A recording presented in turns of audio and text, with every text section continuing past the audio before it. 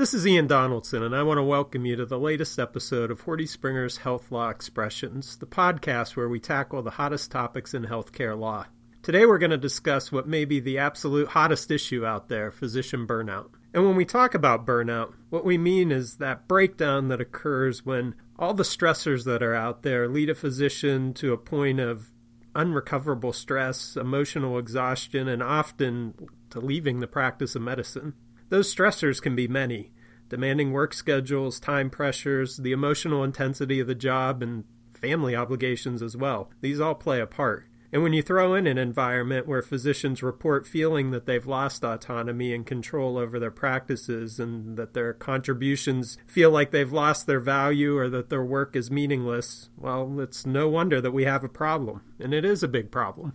Medscape recently did a survey and found that 42% of respondents felt burned out, with critical care, neurology, family medicine, OBGYNs, and internal medicine coming in as the 5 most impacted specialties.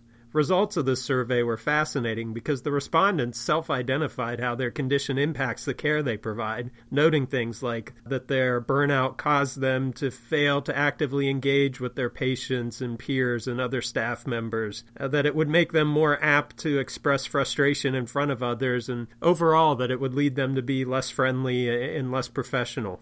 Not surprising when you think of these effects that another recent surveyor of healthcare executives and clinical leaders found that 96% of them reported burnout as being a big problem because they are often in the position of having to deal with the aftermath of those effects. And as self-reported in that Medscape survey, the effects of burnout can be substantial and severe. On the professional side, burnout is attributed to increases in medical errors and near misses, increased in turnover, absenteeism, and decreases in everything from professionalism to patient satisfaction.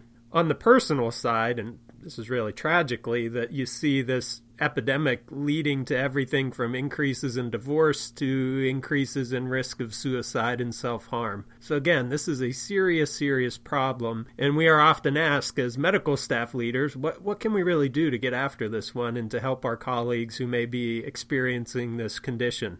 On a macro level, we've seen some success through the implementation of educational programs. Not that these are going to be cure-alls for an individual who's experiencing burnout, but it certainly is helpful to raise awareness of this issue amongst your medical staff. These broad educational goals can reinforce things like being on the lookout for a colleague who may be experiencing burnout, but the real benefit comes from the fact that you've now opened the door for feedback from the physicians and other practitioners who are on your medical staff. And through this feedback loop, they'll be able to offer you input and observations on what are the factors unique to our institution that are contributing to burnout. Once you start receiving this feedback, you can then be a driver for change in terms of removing those sources of frustration and inefficiency that you learn about. Prime example would be your EMR.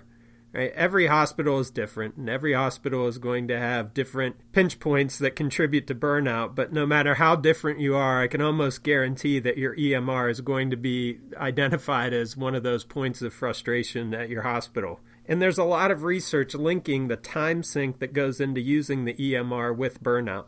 And this happens for a number of good reasons. First and foremost, you just are going to have some population of your physicians, some composition of your medical staff that doesn't understand or know how to efficiently use the EMR. There's just too many workflow options. They didn't get the training that they needed. Whatever it is, there's going to be some segment that struggle to use that EMR effectively. Then you're going to have other physicians who have mastered what you've done, have taken all the training that's been available, that understand it, but it still just takes too long. It's well understood that EMRs were not always or ever designed with clinicians in mind, and that makes it extremely difficult for physicians to work efficiently, again, even when they are totally engaged with the training and outreach opportunities that you've made available to them. As a result, the EMR just requires too much time and too much energy, but it is something that you have to do. So as someone in your leadership role, where does that leave you? Well, we think you could make an effort to identify first that population of those physicians who don't know how to efficiently use it and try to get them targeted training. For the broader audience, including those who have done all the training and have a good understanding but still struggle, try to identify what are the factors that are making this a painful process for them, and is there a way to promote change to fix those things?